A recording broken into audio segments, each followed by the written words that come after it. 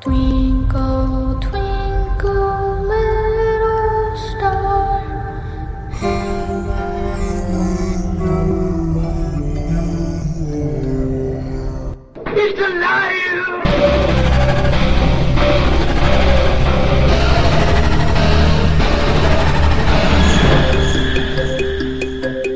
Welcome to where the weird ones are. Every time I speak, I want the truth to come out. Powerful figures in Hollywood as well as powerful politicians who are in fact not human.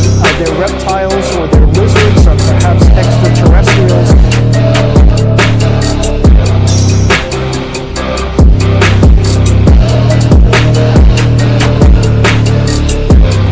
I don't think it is a human. I think it's a Sasquatch.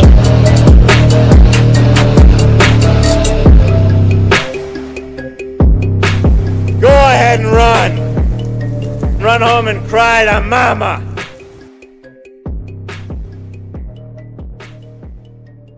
Let's get weird.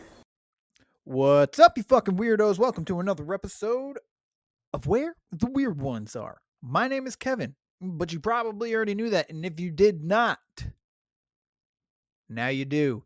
Today's episode is with Jeff Foran. He is the host at Strangeology, and if you don't know that podcast, then you're living under a rock because it's a very popular one, and I also enjoy it.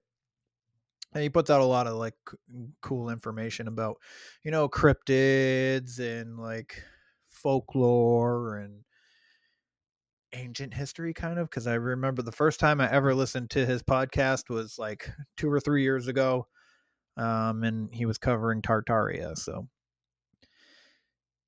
anyways, if you haven't checked out his podcast, you should probably do that. Anyways, so we discussed some of Jeff's early like childhood and stuff about, you know, some of his strange encounters. He encountered something what he thinks is a UFO. Well, actually it's pretty positive it was some sort of UFO, definitely not human. And his brother was present, and his brother just acted like nothing was happening, and then years and years later, come to find out his brother was very well aware of those lights. So yeah, and he tells a story about you know, a family in Palmyra, Maine that were plagued by, you know, dogmen type creatures. So he tells that story. It's a good story. But yeah, no, I really enjoyed, you know, talking to Jeff, and I hope I get to have him on again for something of some kind. But yeah, he's a good dude. So show him some love. His birthday was just last week, so he just turned 21. So you got to send him some donations for his 21st birthday. I'm just kidding. But no, yeah, go check out his stuff. His link tree is in his bio on Instagram. You can find him at strange.ology on Instagram. You can, I believe strangeology.com is his website. But regardless, I'm going to put his link tree in the show notes. So please show him some love. Also, if you like today's episode, please like, follow, share, and subscribe. That is the best way to help this show grow.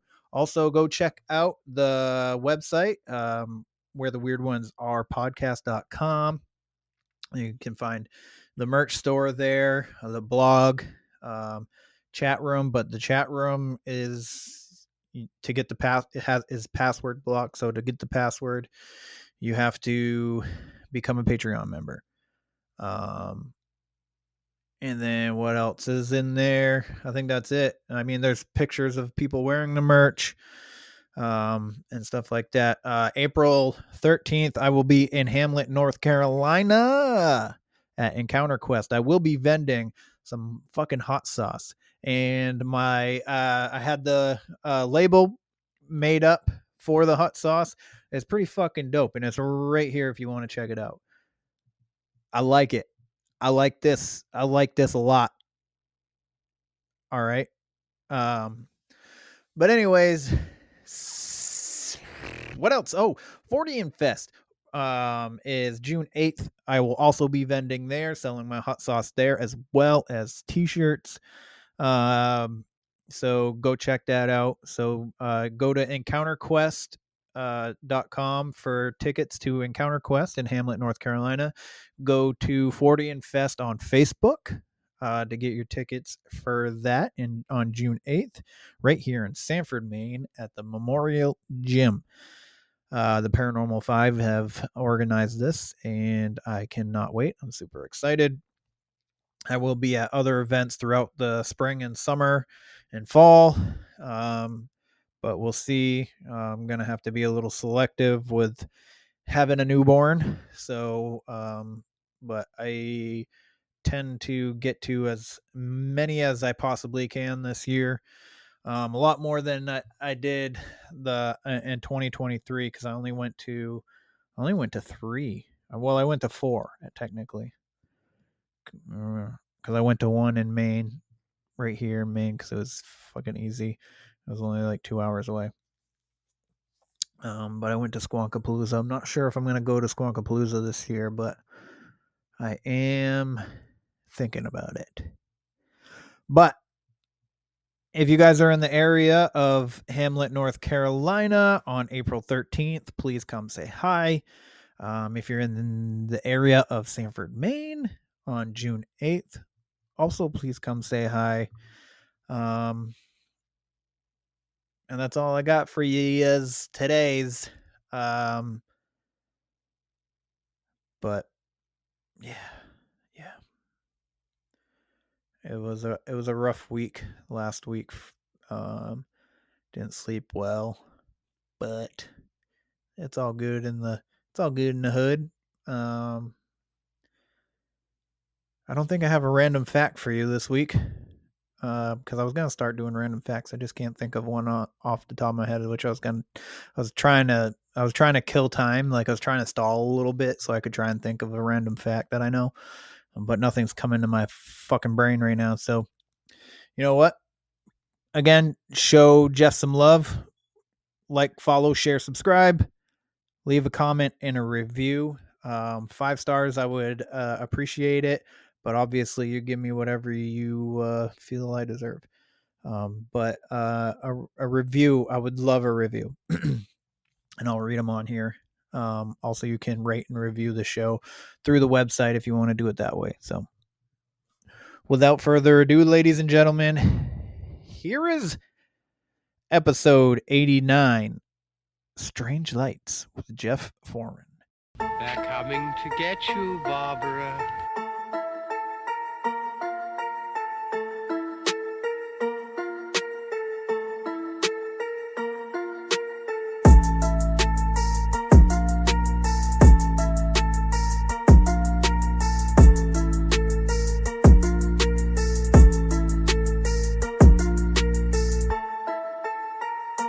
Let's get weird. Let's get weird. Let's get weird. Let's get weird. Weird. Get weird.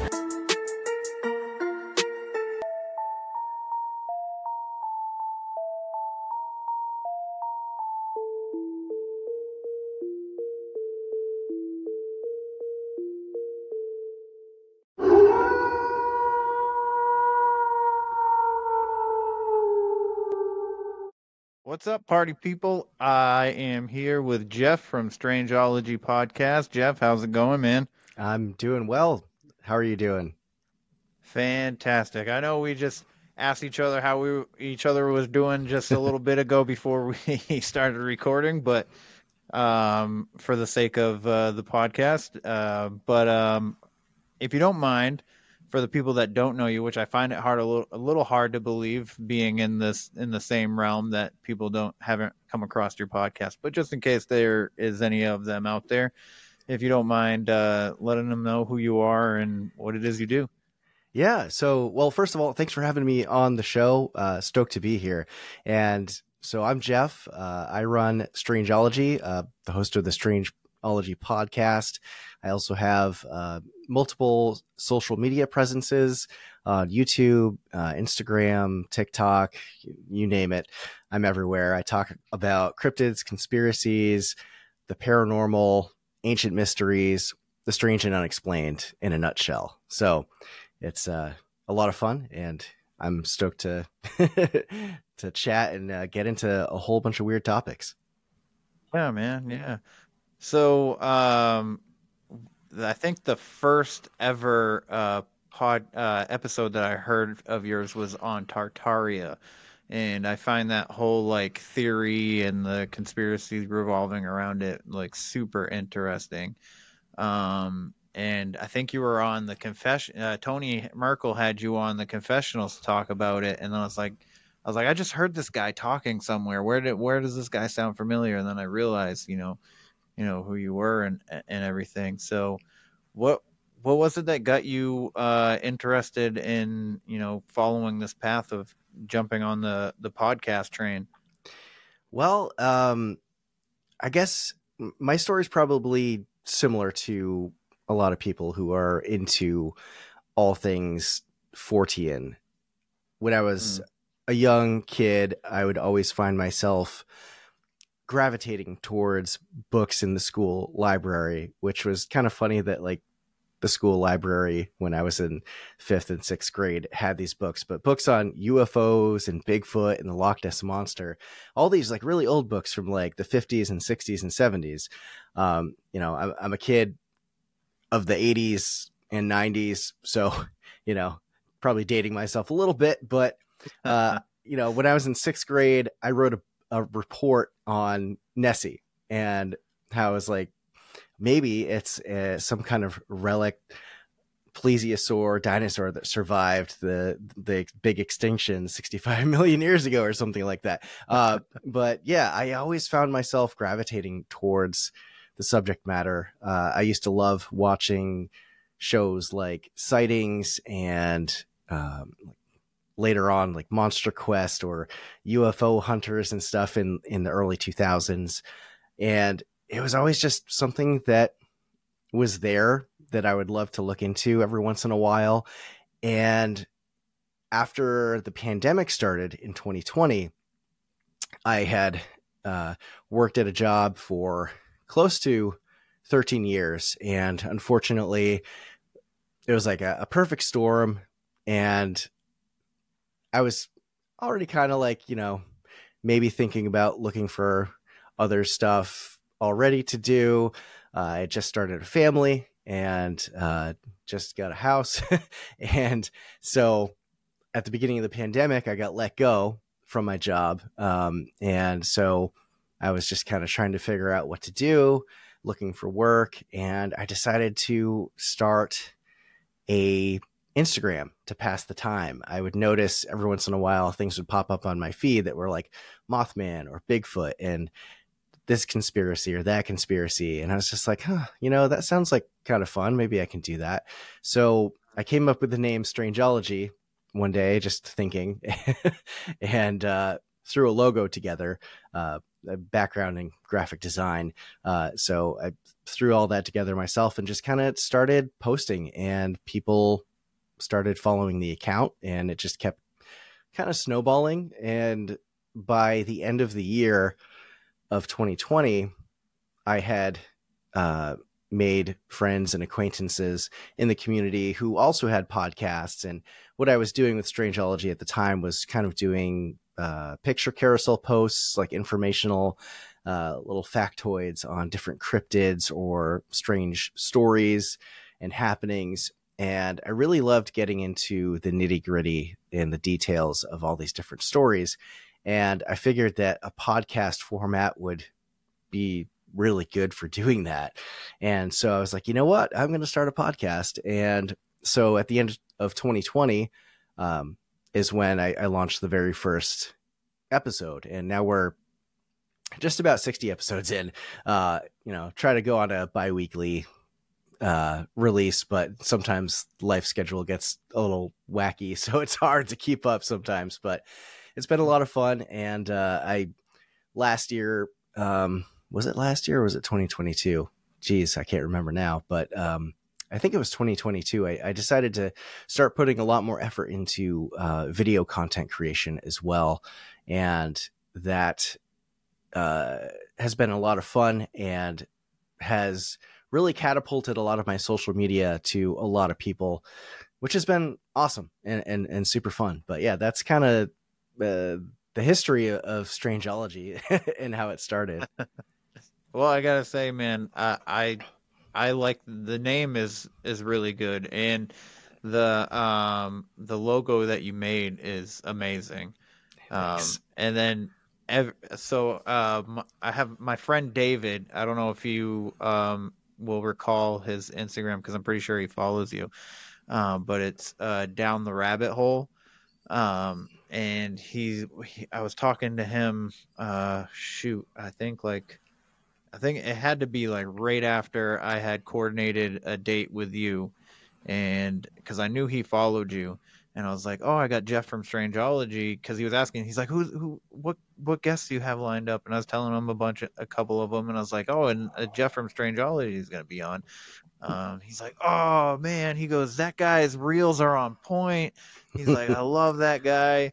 He's like, if I could make reels the way that he makes them, he's like, I'd probably be just as good as him and stuff like that. And I was like, well, I'll ask him how he makes his reels. So, what do you use for your reels? Yeah, sure. So, going back to like my the previous life as a professional graphic designer, I also had like a little bit of knowledge from back in the college days of video editing, and so I kind of knew how to put some stuff together, and I worked exclusively using like Adobe Photoshop and stuff like that, and some of the other programs as well. But Adobe Premiere is what I use to do all of my video editing. When I was first starting to blow up on TikTok, I was using the in-app editor, and I hated it because you can't really get in there and do like fine edits and like add different effects or, really customize it to the way you want it to be. So that's what I use. And it's, there's a little bit of a learning curve to the program, and there's other apps out there that can do similar things for sure. But that's just kind of what I know from years of working in this kind of stuff. Perfect. So, we are in the same area, kind of, sort of. We're both in New England. So did you guys get a lot of snow this last week? Yeah. We I think we got close to a foot. And right before that, we didn't have anything. Everything melted because right before Christmas, we did have, I think, about 6 inches of snow where I am. And it warmed up to like 60 degrees and everything melted. And the town that I'm in flooded. And it also flooded over the summer during a period where we had like 4 days of sustained rain. And so that wasn't very fun, but thankfully it wasn't as bad as it was over the summer. But but we have snow again, and I think we're supposed to be getting more snow this weekend, maybe. I'm not sure. Sometimes it starts snowing and it's not even in the forecast, so typical New England weather, Exactly. Like it was below 20 degrees the other day, and then today is like almost 50, and we've lost, because we got almost around 8 inches, and now it's almost all gone. Oh wow.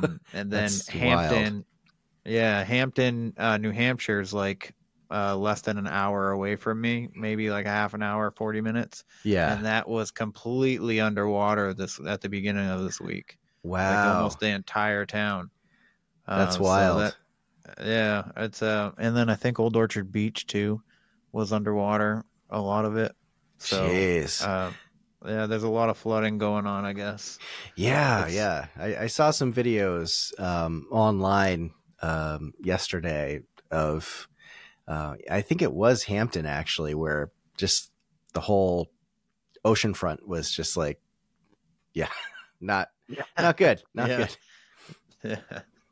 So Jeff, curious, have you ever had any paranormal experiences? And if so, what would you recall being the earliest experience you ever had? Oh, the earliest experience. Well, to answer your question, first off, yes, I have had multiple experiences with the paranormal in my life. Things that I've thought about and tried to debunk in my head, but I haven't been able to explain ever.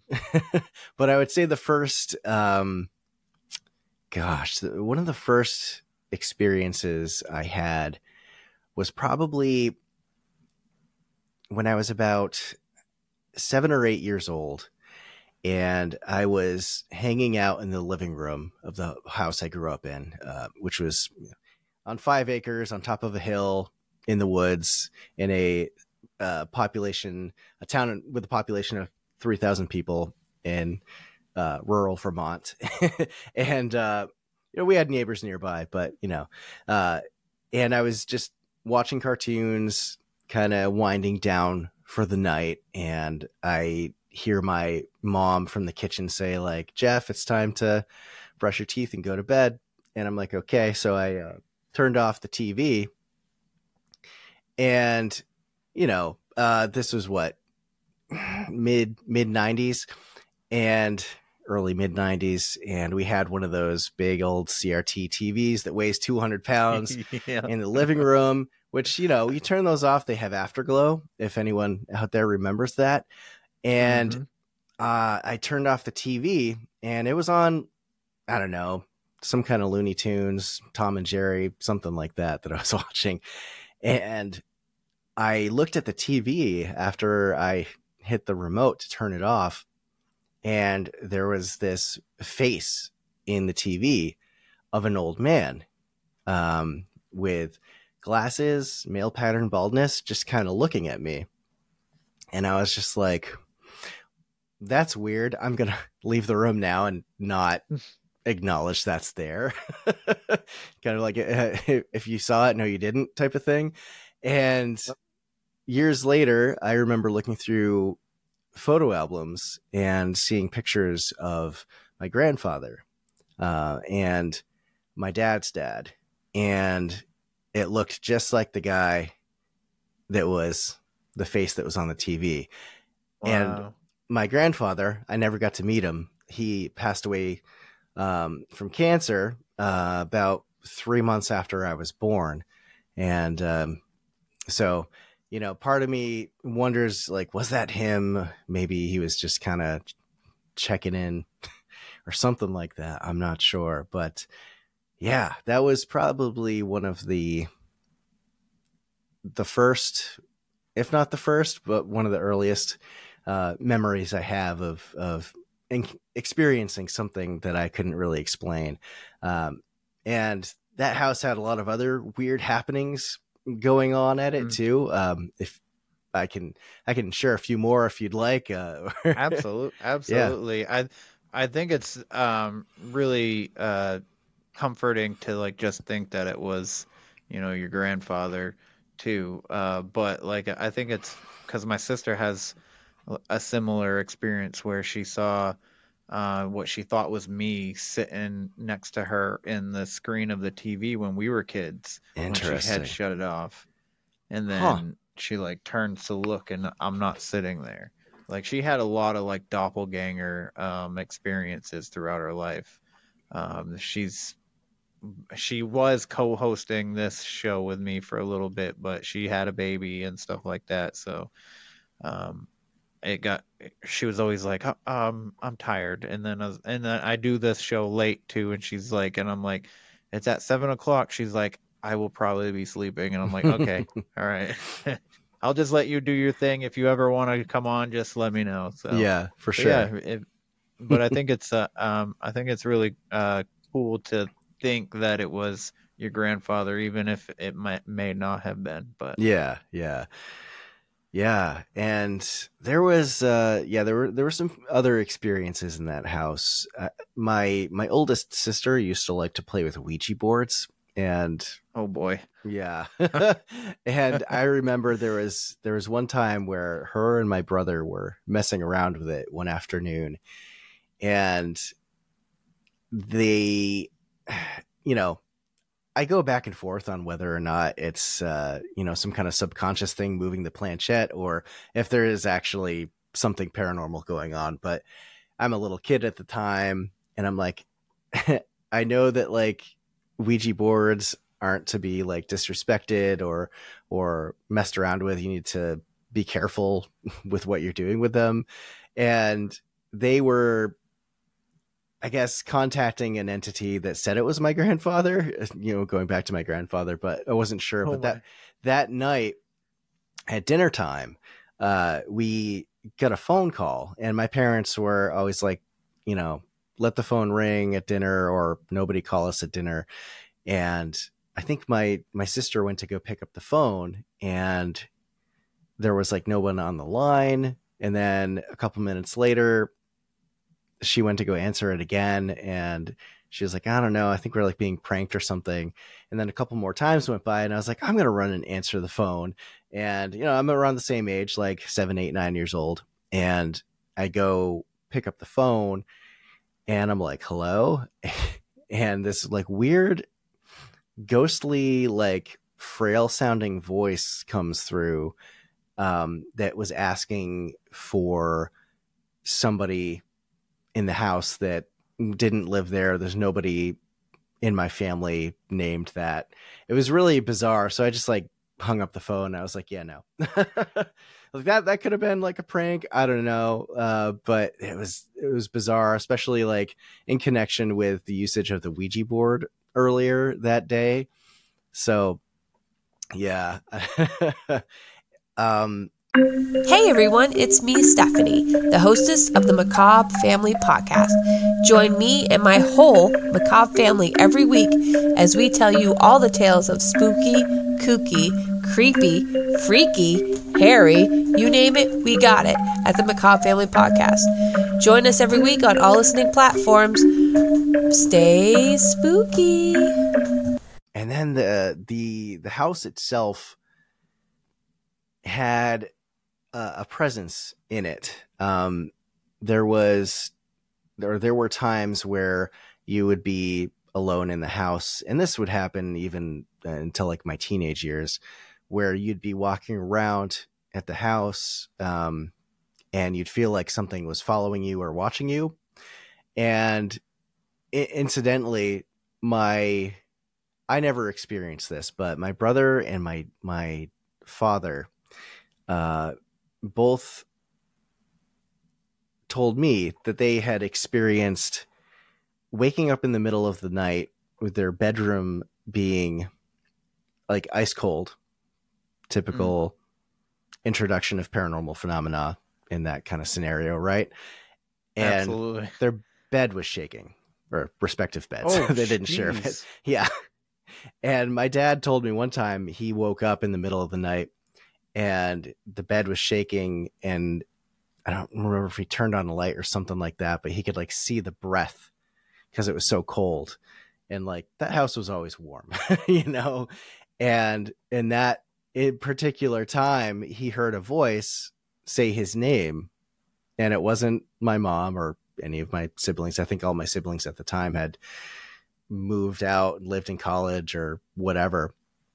And that, definitely threw him for a loop for sure. And I think it happened a few times, but eventually I think my dad came to the conclusion that whatever this entity, the spirit was kind of, it wasn't malevolent. It was more kind of like it just wanted to mess around. And a trickster play kind of tricks. thing. Yeah. And he had this theory that the previous home owner, the house was built in the 70s, so it wasn't an old house, but the man who built the house, his son had graduated from high school and died in a motorcycle accident like a month later. I don't know what year it was. I think it was probably like the late 70s, because my family moved into the house in 85. And he had this theory that whatever this spirit was may have been the son, that had been, still connected with the house and may have wanted to hang around. But one time, the final time, I guess, that anything ever happened, my dad actually acknowledged the entity and was like, "Hey, I don't want to play anymore. Like, this needs to stop. Like, I have work in the morning. Come on." and it stopped, apparently. So yeah, that was just a weird thing. I'm glad I never experienced that, because that would have definitely freaked me out more so For than, sure. But there was another time where we had I think this was when I was a teenager, where I remember waking up one morning and going out into the living room, and we had like a fireplace in the living room that had a mantle over it, and there was this like big portrait that was like a scene, like a nature scene with some like ducks flying in it. And I always stayed up later than my parents, and they had gone to bed. Everything was in order when I went to bed. But when I woke up, I remember coming out into the living room in the morning, like walking to the kitchen to like go get a glass of water, and the painting was laying flat down, like face down on the living room floor. And my mom had a whole bunch of like knickknacks all over the mantle, and none of them were disturbed. The glass, it was like it, I don't know what did it, but the portrait had been somehow lifted off of the 45-degree angled nail, which was still there. Wasn't like it moved like that. And if that happened, it would have hit the mantle, knocked everything else off, and then hit the tile that was in front of the fireplace and shattered. It was sitting square on the carpet that was beyond the tile, not damaged. It was like something lifted it up, put it down. And I was just like, that's something. And not really, that never happened again. So that was just like a weird occurrence. There was another time where my mother, her best friend, passed away. I think it was about 25 years ago at this point. And my mom kept a picture of her in our kitchen, and she put down like a bunch of like, I can't remember what it was. It was like peppers. It was some kind of vegetable in a bowl, like right near her portrait.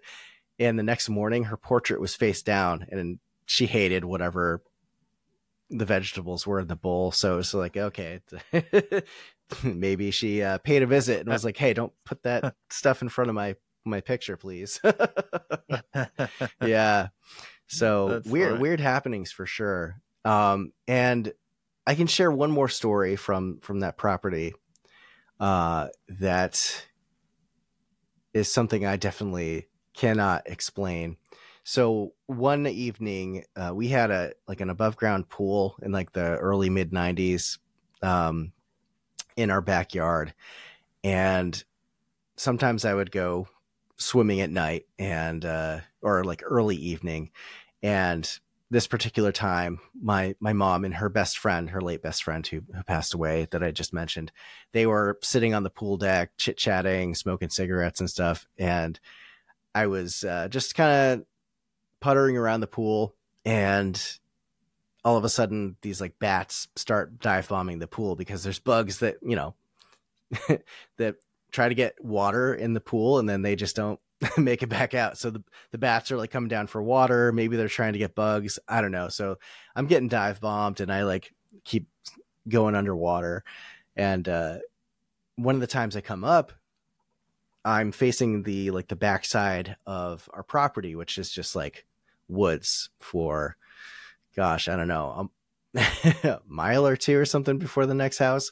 And all of a sudden I see this like large beach ball sized warm orange ball of light dart past to, as I'm facing the backside of the property, like to my left, and it just kind of like zips through the trees in kind of like a southwesterly direction. And I was like, what the F was that? And I was like, okay, I didn't really see anything, right? And I just kind of ignored it in my head, kept on swimming around. And like 5 minutes later, I surfaced out of the water again, and I'm just kind of like waiting in the pool, and I'm looking towards like the southwesterly direction, which is kind of towards where the pool deck and the house is. And the same exact warm orange beach ball light thing comes back from the other direction. And it's just like, it's this really fast movement, and somehow it's maneuvering through the trees. And, you know, you read stories about spook lights and stuff like that, the will-o'-the-wisp type of thing. And that's the best thing I can equate it to. You know, it's like, I don't know. We had a very small, like little swampy area in the backside of the property, which I'm like, oh, is it swamp gas? No, it's not swamp gas. But yeah, I don't know. I mean, we lived around a lot of forest, so maybe it was something to do with that. I can't necessarily equate it to being like extraterrestrial. But yeah, that was just like a really, really weird thing that happened there. Never happened again, but That's interesting. So I've talked to two people now, you make the third, that have seen an orange ball of light, of some kind, just roaming around the woods. Well, this woman, Victoria, she was in Texas. She lives in Texas, and her husband, saw an orange ball in the sky. And then this gentleman, Shane, in North Carolina, I believe, he saw like several orange balls, like basically just like in unison, following each other through the woods. Interesting. And he was so like captivated by what he was seeing. Like he felt like really good. Like it was a nice warm feeling when he saw it. And he stopped his car. He got out and he just watched them, and they're just like floating by him. And then they just go right out into the woods following each other, and then they're gone. And he's just like, whoa. And I was like, you didn't get a video? He's like, no. He's like, do you ever experience anything and think to pull out your phone? And I was like, no, I've never experienced something. And it was like, immediately, I need my phone. But yeah, no, that's it. I mean, on the show so far, those are the only other two, but I've heard so many stories of these orange balls, and so this was all on the same property. All yes, stories that you just told. Yes, surprising me. And were they? Like, yeah. And was it also in Vermont? Yes. So, my first paranormal experience ever was in Lancaster, Vermont. We lived in a trailer out there on a side of a mountain. I can't remember what mountain it was, but okay.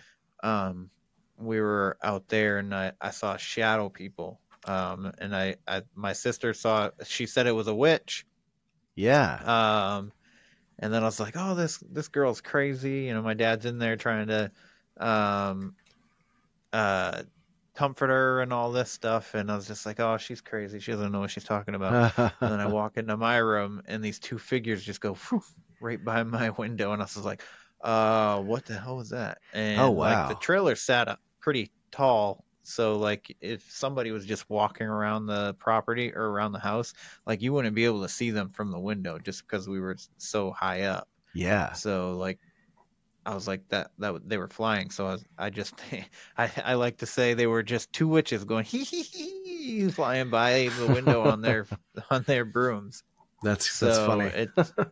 Yeah, it's interesting. Have you ever heard? So I've heard something about Lancaster. I don't know if it's Vermont, but if people just are, because mentioned that I lived in Lancaster, Vermont, and everybody's I think not everybody, but somebody said something about like a witch, the Lancaster witch or something like that, and I don't know if that's actually Vermont or if they're just thinking it's Vermont because of Lancaster. Do you know anything about like a Lancaster witch or You something? know, I'm not familiar with that story. That's going to have to be something I look up.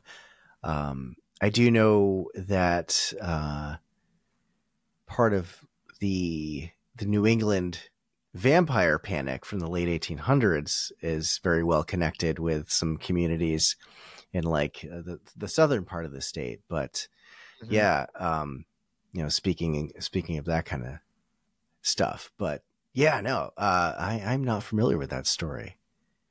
Huh. There's so much in Okay. New England that There. you can look into, and I know some things, but I feel like I've only living in this area for so many decades. I feel like I've only scratched the surface. Right, yeah. Same here. Like and I started my podcast just because I wanted to talk to people about the weird stuff, and I didn't really know a lot of the weird stuff. So like I went to my first my first event, and I didn't know like any of the who the speakers are, and everybody that I had became friends with through the podcast. So like there was these two people, Oren and Jenny, that I met there, and Oren was like in awe about Ron Moorhead, and I didn't know who Ron Moorhead was at the time. You know what Yeah. I mean? Because I'm still like new and learning things. So now that I know who Ron Moorhead is, now I wish I would have got a picture with him while I was there. Uh, yeah, But yeah, that happens. yeah, so I love learning the things about all of this stuff. And actually I reference your podcast a lot for some of the stuff. Right on. I was doing research on the Nahanni Valley, and you did a episode on that, so I listened to that and got a lot of information through that. Yeah, yeah, that whole place is wild, and the stories that have come out of there. It's really quite interesting. Yeah, yeah. um so they there's stories of Wendigos like in the New England area, like up Maine, New Hampshire, and stuff. And I want to say that there is said to be similar entities or the same entity of Wendigos in Vermont. Have you ever come across any Wendigo stories from your area? I haven't come across Wendigo stories per se. I have heard people mentioning Maine, and my understanding of the folklore behind that is that they're typically found in colder climates, and I would say that Maine Perfect. fits it pretty perfectly. I know that a lot of Yeah. the Algonquin lore around the Great Lakes area is kind of like the up into Canada as well, as like the prime spot for it. But sometimes people do talk about sightings or encounters or stories of them in our neck of the woods. But I don't I don't know that I'm familiar with Wendigo stories in Vermont, but I am familiar with people encountering Bigfoot or Dogman in Vermont, which the Dogman part kind of I only found out after I started doing strangeology, and a researcher who is and a content creator who's based in New Hampshire actually had mentioned it to me, and I looked into it, and there's stories that are not too far from where I live right now, which I'm like, Oh boy. okay, and so like the story behind the Dogman one is some people are calling it the Beast of Cold Hollow, and Cold Hollow, this area is kind of near like Enosburg, which isn't where I live. That's a couple hours away from me. But there was a woman within, I think, the last like 10 to 15 years who had started to hear strange like howling at night, and wolves haven't been in this part of the country for like over 100 years, although I think some are starting to make their way across Canada because they were reintroduced. Yes. And I've seen a coy dog before, which is like a hybrid between like a coyote and a dog, or maybe a coyote and a wolf. I don't know, but I remember driving home late one night years ago and seeing one run across the road, and it was huge. And I remember also when I was in like the 6th grade or something, my class took a field trip down to, first of all, we went to Salem, Massachusetts, which was cool. Got to go to the Witch Museum. Nice. Cool piece of history there. And we also went to this wolf sanctuary in the town of Ipswich. And this family had all this acreage, and they had a bunch of like a wolf pack that were like rescues, I think. They'd feed them like roadkill so they could have their natural raw diet. Although, you know, can't really hunt roadkill, but those things are huge. They're really big animals. And they'll mess you up, you know, but Absolutely. There's stories of dogmen type creatures in Vermont. And there was some video, I think it's on YouTube still, but there was, this woman had recorded the sounds of this thing howling near her house. And I think she actually caught some kind of video, and where you can kind of see through the trees of, it looks like a wolf head.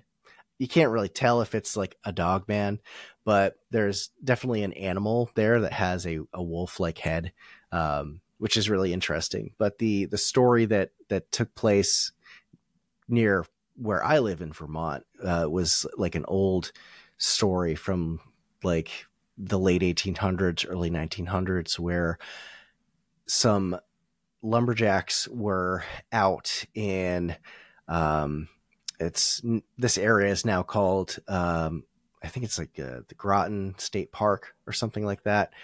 And there's a lake there now. There's like I went to a Cub Scout camp out in that way when I was a kid, which, knowing this now, I'm just like, ooh. But there's a story where this pair of lumberjacks were like out there. They got separated in the woods, I guess. And one of them went missing, and then he finally like showed up like a day or two later, and he was just like insane. And he was talking about like seeing this wolf creature, a Lugaroo or Rougarou. And some of the theories were that like maybe a werewolf or something had come over to Quebec and traveled down into Vermont. You know, it's like these wild stories of that kind of thing. So yeah, no Wendigos, but that I'm aware of. But you know, Bigfoot, Dogman stories. It's interesting that they're, you know, you don't think Vermont really has much going on. Obviously there's Champ in Lake Champlain, although I've had so many people like get mad at me because I have a merch shop, and I designed this 50 states of cryptids map, cryptids and legends, and I did Champ for Vermont. And anytime I'm at a festival and a New Yorker comes by, they're like, no, that's our cryptid. I'm like, well, we can share. The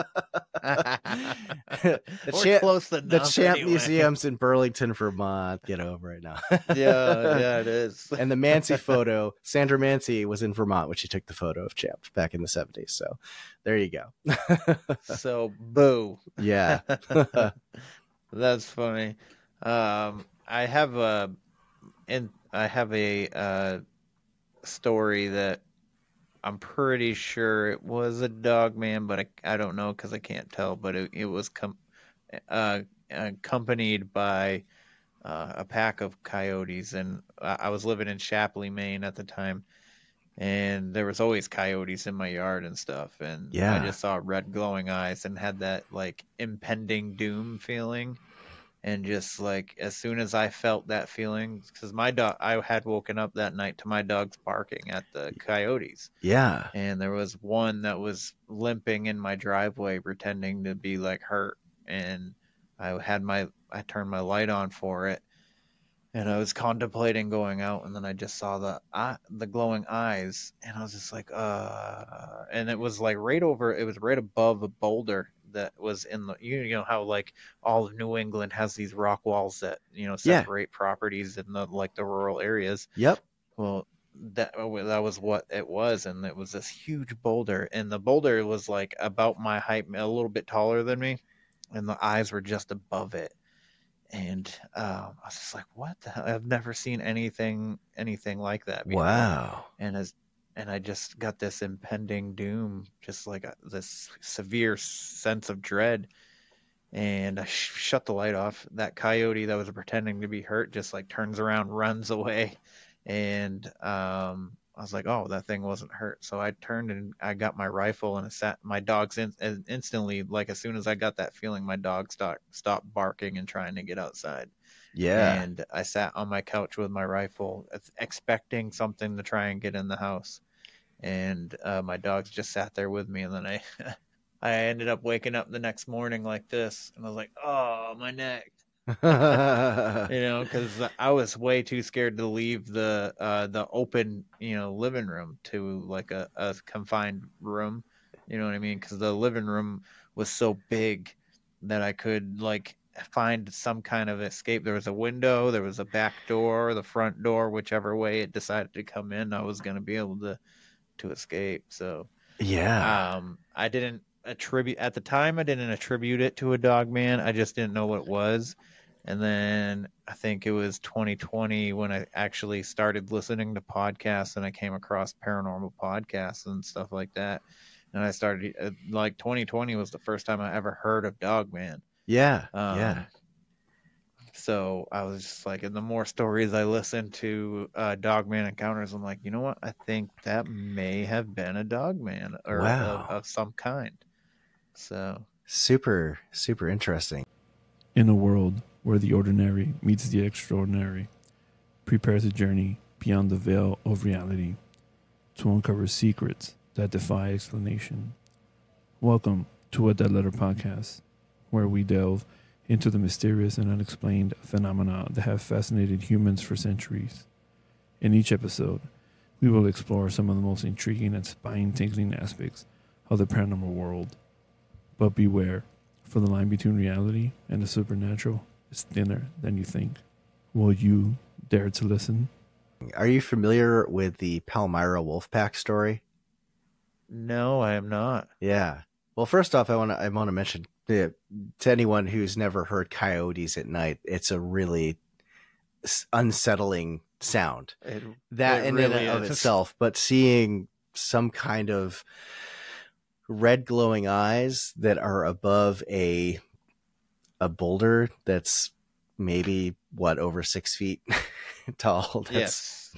That's a little bit concerning. I did an episode on the Palmyra Wolfpack and in Palmyra, Maine, and there's this story of a family who had bought an old farmhouse on this property that was just surrounded by woods. There was one very long driveway in and out, and it was just surrounded by this crazy thick forest that, you know, it was very, very isolated. And it was a husband and wife that moved in there. I think they had a son, if I remember correctly. It's been a while since I did the episode, but they lived there for a while, and they just kind of wanted to have this quiet country life. And the husband and his wife loved to go out on their covered porch every night to, you know, have a beverage and just kind of settle down for the evening.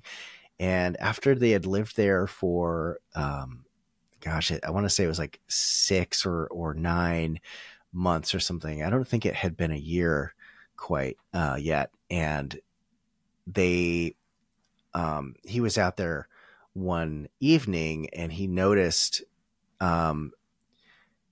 something was like rustling out in the woods, and he grabbed his son and they went out to go investigate, because they didn't know if it was like a person that was trespassing or what was going on. And I believe it was in the winter, if I remember correctly. And they go out and they're trying to like make their way into the forest. And I think they must have had like at least like 500, 700 feet of like open pasture before you hit the forest, the tree line.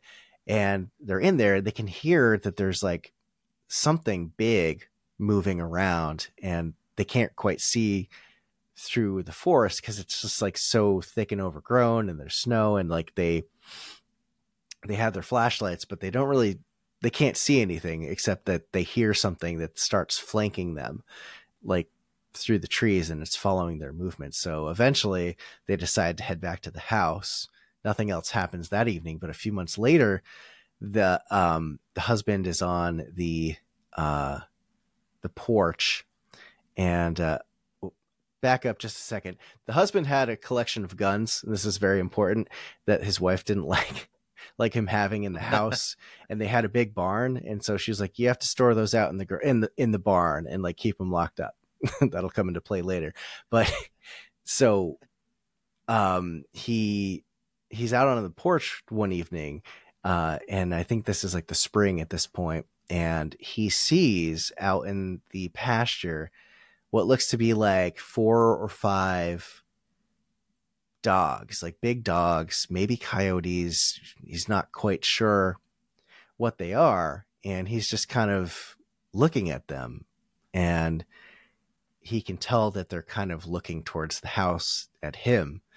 And I can't remember all the details, but one of them stands up on 2 legs, and he's just like, oh no. And runs into the house, and he's like yelling to his wife, like, lock all the doors and like the windows. There's like something out there. And eventually they're like waiting in the house, and they hear these things come up to the house, and they come up on the covered porch. They're walking around, sniffing around. They're scratching at like the walls to see if there's like any kind of weak point. And they go up to their upstairs, and they have these like thin, because, what do you need curtains for if you're surrounded by the woods? But they have like, thin curtains, like sheer curtains that you can kind of see through. Yeah. And they cover them, but they're like hiding upstairs and trying to be quiet, because they're like, there's like some big animals out there that are like up to no good. And all of a sudden they hear like a crash on the covered porch roof, which leads up to the second floor, and the windows are right there. It's one of these things. It jumped up and it starts walking around, and they see its silhouette go by like the window in their bedroom, and they're just like, trying to stay silent. And I think it eventually goes back down. And the husband is like, we either got to get out of here, or like, I need to go get my guns out of the barn so we can have something to protect ourselves with. And they wait for a while until like all the rustling and sound has stopped. They think the animals, whatever these things are, have given up, and they have wandered back into the woods. And so he's like, okay, I'm going to go make a run for the barn, which is like across their like big gravel driveway parking lot type of area where they park their cars. And he's making his way out there. And I think they had like a motion detector light. And he trips it. So like lights up where he is, and he's almost to the barn door, like fumbling with his keys. And all of a sudden he stops and he can see like 5 pairs of red eyes just beyond the light in the shadow, all staring him down. And he's just like, oh God. And then he like turns around and just books it back to the house and locks the door. And these things come back and they're like scratching around again. And just like, they waited out till the morning, and thankfully whatever they were had disappeared. But when they went outside, they could see that like their house was physically damaged by like something clawing at the clapboard on the outside, and there were footprints and stuff. And I think the story went that like they sold the house, but it's unknown exactly where it was, how legit the story was. But from stories I've read, testimony and stuff, shout out to I'm not sure if you know Aaron Deese. He's put out a book, and he's putting out another book through Small Town Monsters Publishing. His first book was the Dogman Triangle in Texas, where there's been so many sightings of these Dogmen type creatures. And like people are seeing something that's not Bigfoot out there. That's I would say on an order of magnitude more terrifying, because these things seem quite dangerous and mean, and also terrifying looking, right? Like you don't want to mess with some 6, 7, 8 foot tall clawed beast with a mouthful of steak knives, So yeah, for sure. That story sounds sort of similar. So maybe it's the same story, but my friend Nomar Slevik, he I know Nomar. I've met him before. Yeah, he's writing something on it. I think that might be what because he sent it to me in an email. Because I know he posted something on Instagram about a Dogman pack. So I'm assuming that's the same story, and it sounds like what you just described, but it very well might be. Yeah. Nomar's a good guy too. Yeah. I went to Fortean Fest back in, I think it was 2021 now. Paranormal 5, the folks from Paranormal 5, you just had them on. They hosted it. I think they're doing it again this spring, maybe. I'm not sure. It's June 8th. I'm gonna be vending. I'm gonna be vending there. Nice. Yeah. Good times. Good times. Yeah, they're good people too, man. Yeah, for sure. So what'd you think about Sanford when you came down to Fortean Fest? Oh, it's just any other New England town, I suppose. It was nice because the other events that I had gone to vend at before were very long drives. I had gone to West Virginia for some, Kentucky, and it was nice to have like a 2-hour drive to go to one. I will say though that the Sasquatch Calling Contest Festival in Whitehall, New York is super fun too. It's also very close, which is just like a big old craft fair, and that's Bigfoot themed, and they have like a calling contest at the end of the day right down on the river. And it's a super fun time for sure. Nice. Do you have an idea of when the next one is? Let's see. I'm working on doing more events this year, but I think the first one I'm doing is the Withville UFO festival down in Virginia, and I think that's actually the weekend of June 8th. Actually, I think. And I'll be at Monster Fest in Canton, Ohio, which is at the end of June. I'm going to be doing Squonkapalooza in Pennsylvania, which is August. I think it's late August. And I'll be doing the Whitehall Sasquatch Calling Fest again, and I'm working out a few other ones, but nothing else is confirmed quite yet.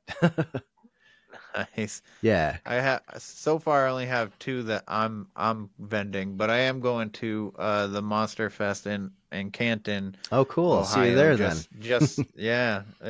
Hoping to see Alex Petikoff too. Oh, Alex is Meet great. him in person. Yeah. Yeah.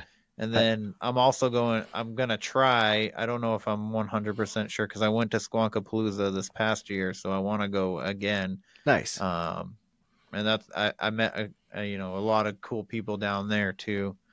And it's I mean the traveling is a lot, but it's so much fun once you're there. Yeah. And stuff, and it's almost worth it, but at the same time I'm just like, now I gotta drive all the way back. Yeah. Get Almost a little should case of the like, just blues on the fly. way back. Yeah, I know. Yeah. If you're vending and you're selling merchant stuff, like doesn't make sense to Yeah. fly. Just like Fly, no. drive, get a van or something like that. I want to get a van someday, but because I have a lot of merch that I always bring. Yeah. I see that you have quite a bit of things going on for your merch. But so have you ever had like an experience where you thought that maybe you could attribute to being like a cryptid sighting of some kind? Yeah. So actually, like going back to the house I grew up in, it wasn't on my property. It was on a neighbor's property in the woods. I used to like to run around because they have this really steep embankment on one side of their property. And I used to like to go there and just kind of like pull myself up on like tree roots that were exposed and just kind of mess around, and they didn't care. But there was one time where I was out there with one of my friends growing up, and we were just kind of tooling around in the woods, and all of a sudden we came up to this tree and we saw this thing that was kind of hanging off of it like this, and it was like looking down at us, and we didn't know what it was. It was kind of brown. It was maybe like, I don't know, this big, and it had these huge eyes, and like human primate simian type of hands. And we had no idea what this thing was, and it was just kind of looking at us, and we freaked out, and we bolted. We're just like, what the hell is that thing? It's a monster. And I don't know, it was probably like 10 or 11 or something like that. And we went back later and it was gone. There wasn't anything hanging off that tree. And it most certainly, like, the only wildlife that we really had regularly in the area that climbed trees were squirrels, and raccoons, and that was about it. But it definitely wasn't either of those. And it wasn't a bear. It wasn't like a bear cub or anything. We would have been in big trouble if it was a bear cub. That's for sure. Yeah, I think there was one time in the entire time that I lived at that house in that town, there was like one black bear that came through our front lawn one day. My brother actually caught it on camera. But that was like the only time. And years later, you know, I was like, this thing is like a weird cryptid. I don't know like what it was, but I was checking out are you familiar with the band the Mars Volta? Or no. Okay. No. So the Mars Volta, they're kind of like a prog rock, psych rock type of band that came out of the Band at the Drive-In. And they have this EP where they have this kind of mascot logo type of thing that shows a tarsier, which is like a simian type of primate monkey creature, and it looked exactly like that. And I was just like, what? And I looked it up, and I'm like, these things don't live in this part of the world. They don't live in New England. They live in like tropical areas around the equator. I think in like Southeast Asia, Philippines, Indonesia type of place. And they're actually a lot smaller. They're like, they fit in like the palm of your hand. They're like very small, but they're nocturnal. They have these huge eyes. And that's like the closest thing I could equate it to. And it was just like, I don't know if it was an exotic pet that escaped or something, but the town that I grew up in was like farmers and the people that worked at IBM that didn't want to live in the city. So Yeah. I don't know who would be having an exotic primate hanging around. But that's the only like thing that I've ever witnessed personally. I do know of people who have seen things, stories I've read, and people who have mentioned things to me for like bipeds, like Bigfoot or Dogman type of things, but nothing that I've seen like that personally. Okay. So have you ever heard of the agropelter? I've heard of the agropelter, yeah. But I'm not terribly familiar with all of the lore behind it. All right, so I'll reference my handy dandy handbook that I got here, if I can reach it. All right. So it's I don't know if you know this gentleman. His name's Christopher Packard. It's Mythical Creatures of Maine. I'm gonna have to check that book out. It's all the interesting cryptids that have been cited here in Maine. And the agropelter happens to be the very first one because he does it alphabetically. Oh, nice. So, but basically they look like a primate. They're in the trees. Interesting. So the agropelter are mean little ape-like creatures with the dangerous habit of throwing dead branches at people who disturb them. Their favorite target seems to be lumberjacks' heads. Huh. Interesting. That's curious. Yeah, it's a pretty funny thing. There's a lot of like stories of woodsmen and stuff being out there, and they call them their nickname is the Widowmaker. You know how the branch, they call it the branches that are just like stuck in the trees and that fall down and kill people. Yep. Apparently, a lot of the stories attribute the agropelters to have thrown that. But from the depiction, they don't really have like big eyes. Yeah. But I don't know. Huh. It's a interesting thing. I mean, if those have been sighted in Maine, I mean, it's not a far stretch to be in Vermont or New Hampshire. Something like that. Yeah, exactly. Yeah. We're just gonna go for we don't don't know if I'm gonna need. Do I need a thumbnail for this one? I don't know. Are we ready? If you love all things dark history and paranormal, you're in the right place. Hi, what was that? Do you hear that? I'm trying to record the introduction for my brand new YouTube channel and there are noises coming from behind me, which there shouldn't be. Like, I'm completely home alone right now. It's a B&M chair. Cheap LEDs. It's just cardboard boxes. It's a puppy! Hi! And there's also a cat. There are no ghosts. I made it all up. I know, I got you with my good acting. Yeah, no, that's not what we're doing here. Because be real with me, have you ever found yourself 4 hours into a binge of a ghost hunting show with the shaking night vision camera footage and the wide-eyed ghost hunters screaming at their own shadows thinking, there is absolutely no way this is real? Yeah, me too. And if I'm being totally honest with you, I am more interested in the history of a haunted house and the origins of an urban legend and the actual lived experiences of people that have encountered paranormal activity firsthand, rather than watching a group of people filming themselves in a dark room. Now, don't get me wrong, there are some amazing ghost investigators, especially on YouTube. Like, some of the investigations that I've seen are amazing, and I do absolutely live for a Class 8 EVP or like a terrifying image of a shadow figure. But most of the time, the context and the history make the haunting so much more compelling for me.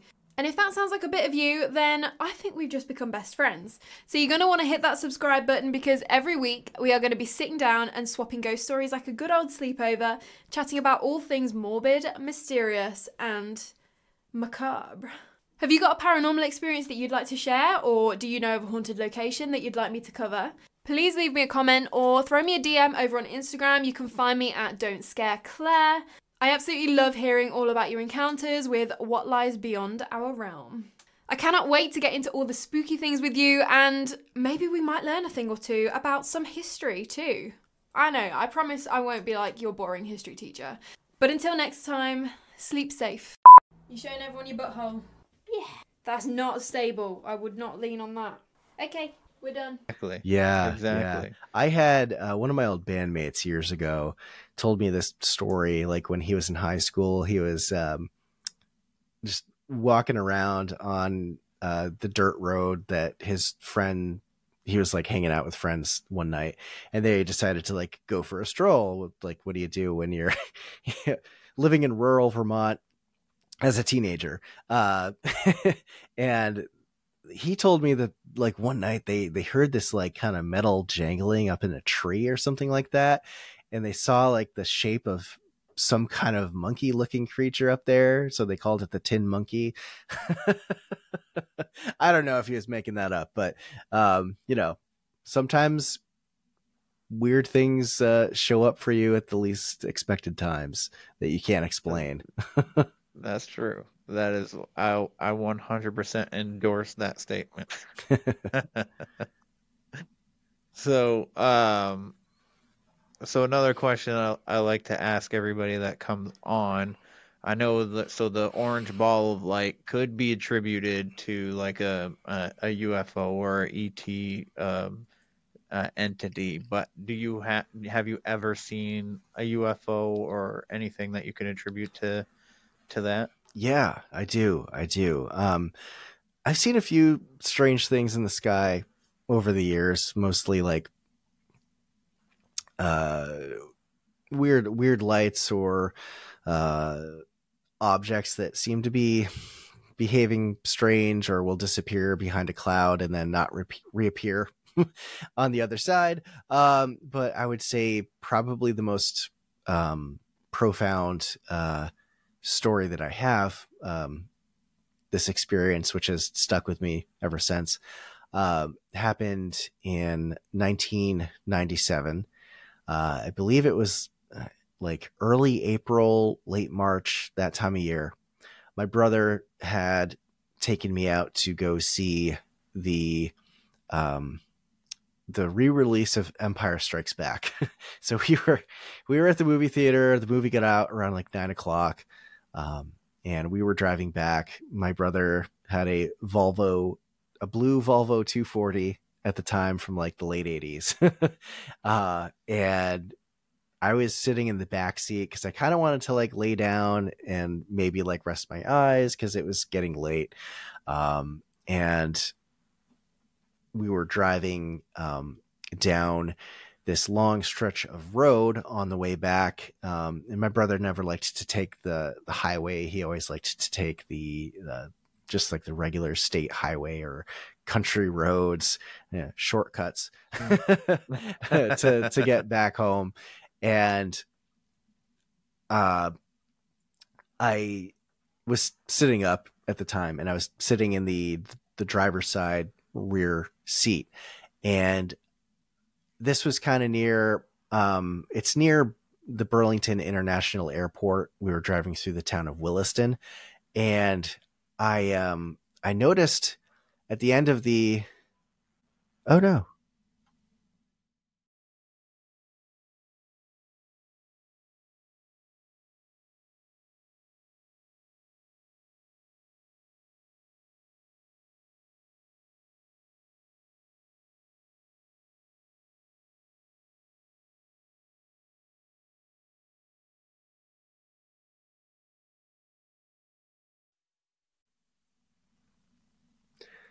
Are we still here? I don't know what the heck happened. I don't know. It just dropped out. Someone's listening in. Yeah, probably. Yeah. Yeah, no, actually, occasionally it might have been me. Sometimes my internet drops out late at night for some reason. My ISP isn't the best. Oh, But okay. yeah, where's a good part to pick up on? Okay, so You were in the back seat trying to rest your eyes, and then we'll just go from yeah. there. Okay, so we're at the we're on this straightaway that's I think about like 3/4 of a mile. Speed limit's like 30 miles an hour, so we're not going like too fast. My brother used to drive like a maniac, but for whatever reason, he wasn't driving all that fast at that point in time. But at the end of this straightaway, there's a bank of trees, and the road dips down downhill into a river valley to like a main state highway, which eventually takes us home. And there's like open fields before the tree line, and at the time, I think there was like maybe like 2 or 3 houses around the area, but not too many. And I see these 3 lights over the tree line that we're headed to in a triangular formation. And they're pretty like big. They don't look like something that would be running lights on a plane. I've seen plenty of planes with their running lights and stuff landing at the airport over the years. Looked absolutely nothing like that. And the first thought in my head was like, oh man, that's like a really low plane. It was like just above the trees. So who knows, maybe like 100 feet, 200 feet in the air. And it wasn't really on the flight path or like the takeoff and landing path of the airport, which is like a couple miles away. And so I'm just like, what are these lights? I'm just like kind of cranking my neck, trying to see what they are, trying to peek through the front windshield. And I roll down the window because it's an old car. And I like poke my head out. And sure enough, those lights are still there, and it's not a plane. Because my second thought was maybe it was a reflection from like maybe there was a light in the car that was on, and nope, they were still sitting there stationary in the sky. At that point, I realized they weren't moving. With a landing plane, it would have changed position by that point in time, which is probably only like 10 to 15 seconds. And so these lights are just sitting there in triangular formation. And it's a pretty clear night. There's stars in the sky. It was like a crisp, early Vermont spring evening. And we're just getting closer to this thing. And I'm trying to like signal to my brother. I'm like, hey, like, do you see those things up there? And he's like, basically told me to like, shut it and like, stop talking. And I was just like, okay. And eventually we get to like the tree line where the road dips down, and I like look up out of the window and I can see this thing. We drive right underneath it. It's just sitting there stationary, no sound. And like all I could hear is probably like the wind coming from like the car movement, but there wasn't like the sound of like jet engines or any kind of weird like metallic buzzing. It was just like completely silent. And I could see the 2 lights, or 2 of the 3 lights. The third one was obscured because of the trees. And I was just like, what is this thing? And I couldn't see the stars in between the lights. So whatever it was a solid triangular object. And we just kept driving, didn't say a word about it until 15 years later or so at a family reunion. And the topic of aliens and UFOs came up somehow. And my brother was like, oh yeah, me and Jeff saw this like weird UFO one night driving home. And I was like, you bastard, you saw it too. And you told me. Yeah. He just didn't, I don't know. Maybe it was just a little too much for him at the time. I don't know. He didn't want it to be acknowledged. Yeah. Or he didn't want me to be scared or something like that. Cause he's my big brother. He's like 6 years older than me. So, but yeah, no, that story has stuck with me. And, later on when like Google Earth came out, one of the first things I did was go to this exact point on the map to kind of see if I can remember roughly like how big this thing was. And it was like at least as big, if not bigger than a 747. So something massive. And black triangle UFOs were seen a lot in like the late 80s, early 90s in like Belgium, and many other people have seen them. A lot of people are like, no, those are ours. It's the TR3B Black Manta or the Aurora Project or something like that. I don't know if it was extraterrestrial or if it was one of ours. I honestly don't know, but I saw something in the sky that night, and it was big, and it was there. So, yeah, I don't know. Yeah, they've I've been hearing a lot lately that they've been saying that the triangular like UFOs are like our government, like the American government. It's their alien technology because the U.S. government works with aliens. Right? Yeah, reverse engineered or something like that. I know there's like some infamous clip that like Tom DeLonge showed on like the Joe Rogan podcast or something like that. That was like a night vision. You've probably seen it, but yeah, Absolutely. It looked very similar to that. Although I think the lights were proportionally a lot bigger on each tip than what was shown in that video, which may or may not be CGI anyway. I don't know. It's hard to tell. Yeah, some videos it's really hard to tell if it's CGI or AI or anything like that. Any of the the faked technology, but I actually reached out to Tom DeLonge on Instagram trying to get him on the podcast, but he'll probably never ever see that message. Yeah, someone that high profile is probably pretty tricky to get a hold of, I would think, but who knows? Yeah, let's try your luck. Yeah. So, I had another question I love to ask. Do you like horror? Are you like a horror fan? I do like horror movies. I'm not like a horror movie buff. It's been really a long time since I've really watched a horror movie or anything new.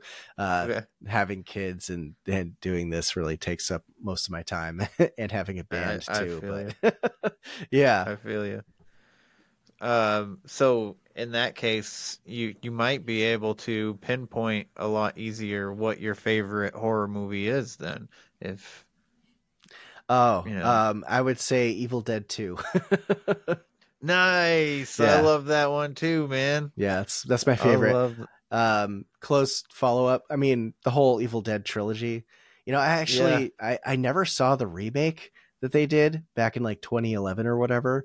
And I didn't get around to finishing the Ash versus Evil Dead series. I still need to. I watched the first season and I enjoyed it a lot, but I just haven't had time to get back to it. But I would say that close follow-up, like second movie, is Cabin Fever. Have you ever seen that one? Yeah, that's a good one. With Ryder Strong. That one messed with my head. Yeah. It's just so goofy. I was like, ugh. But the Evil Dead has been my one of my favorites as well for a long time.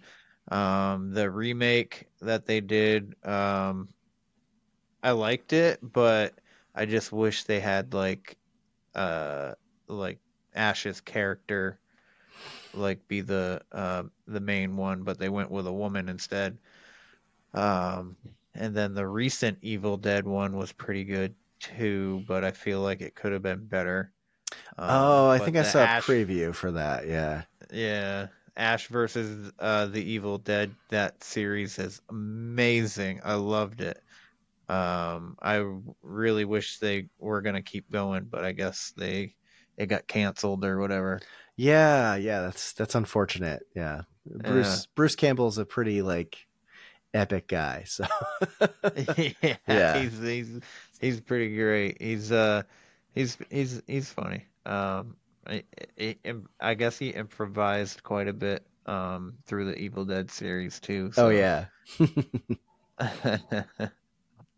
But yeah, what do you got coming up next, man? What do you got going on next for you?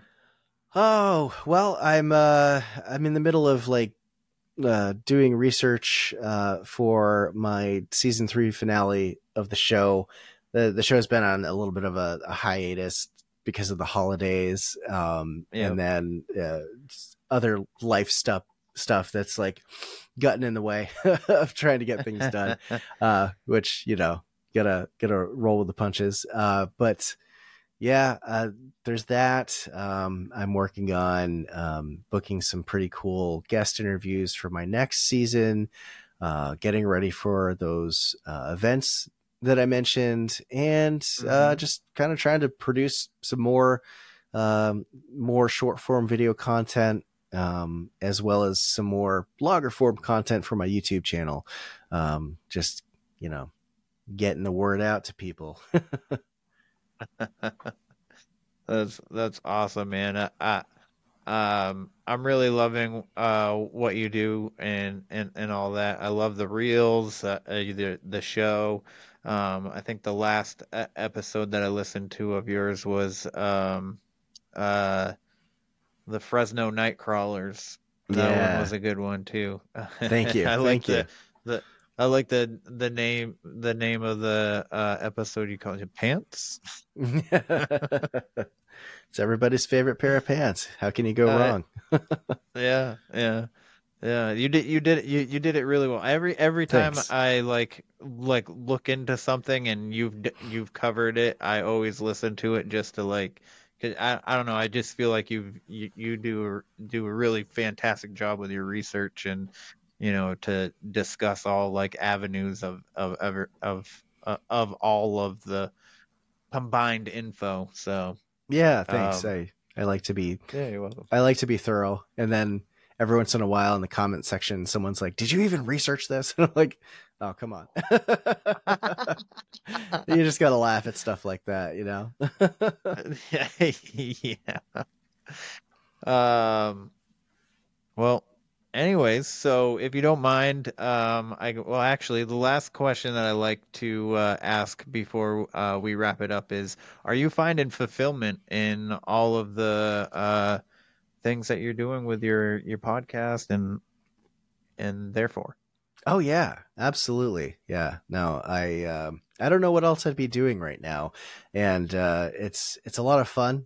The whole cryptid, paranormal, UFO, Fortean realm has always been a passion of mine, at least in the background for most of my life, and to be able to kind of do this and have it be the thing that I'm doing is really cool, and I'm very much appreciative of all the support that I get to my entire audience on all the platforms I'm on. It's really cool. Yeah, thanks everyone out there for checking out Strangeology. It means a lot. I think that's my favorite part about doing this podcast is the community, and, you know, all the other podcasters, you know, everybody just, you know, everybody just wants to help everybody, and it's amazing, and I'm glad to be a part of it. So Yeah. Again, I would love to thank you for coming on, because like I said earlier, like time is like the most valuable currency anybody can give you, and I appreciate you giving me your time tonight. Yeah, absolutely. And thank you so much again for having me on. This was a lot of fun. Yeah, man. It's man, I've been looking forward to talking to you for a little bit now, so I'm glad that I finally got the chance. So yeah. And sometimes it takes me a while to get around to to finding the time, but yeah. You know, a lot of people do. You just gotta. Everybody's got lives to live, so you know, I don't expect anybody to just instantly be like, yes, let's do this at this time, and then it always works out. You know, it doesn't. It's not always going to work out. So right. But anyways, with that, everybody, that is the show today. So please, if you're not following Jeff at Strangeology, please do so. I enjoy listening, and I 100% know that you'll enjoy listening. So go check his stuff out. Other than that, like, follow, share, subscribe. That's one of the best ways you can help this show grow, and also rate and review. That helps a lot too. But other than that, stay question everything and stay weird. This concludes our broadcast day. Click.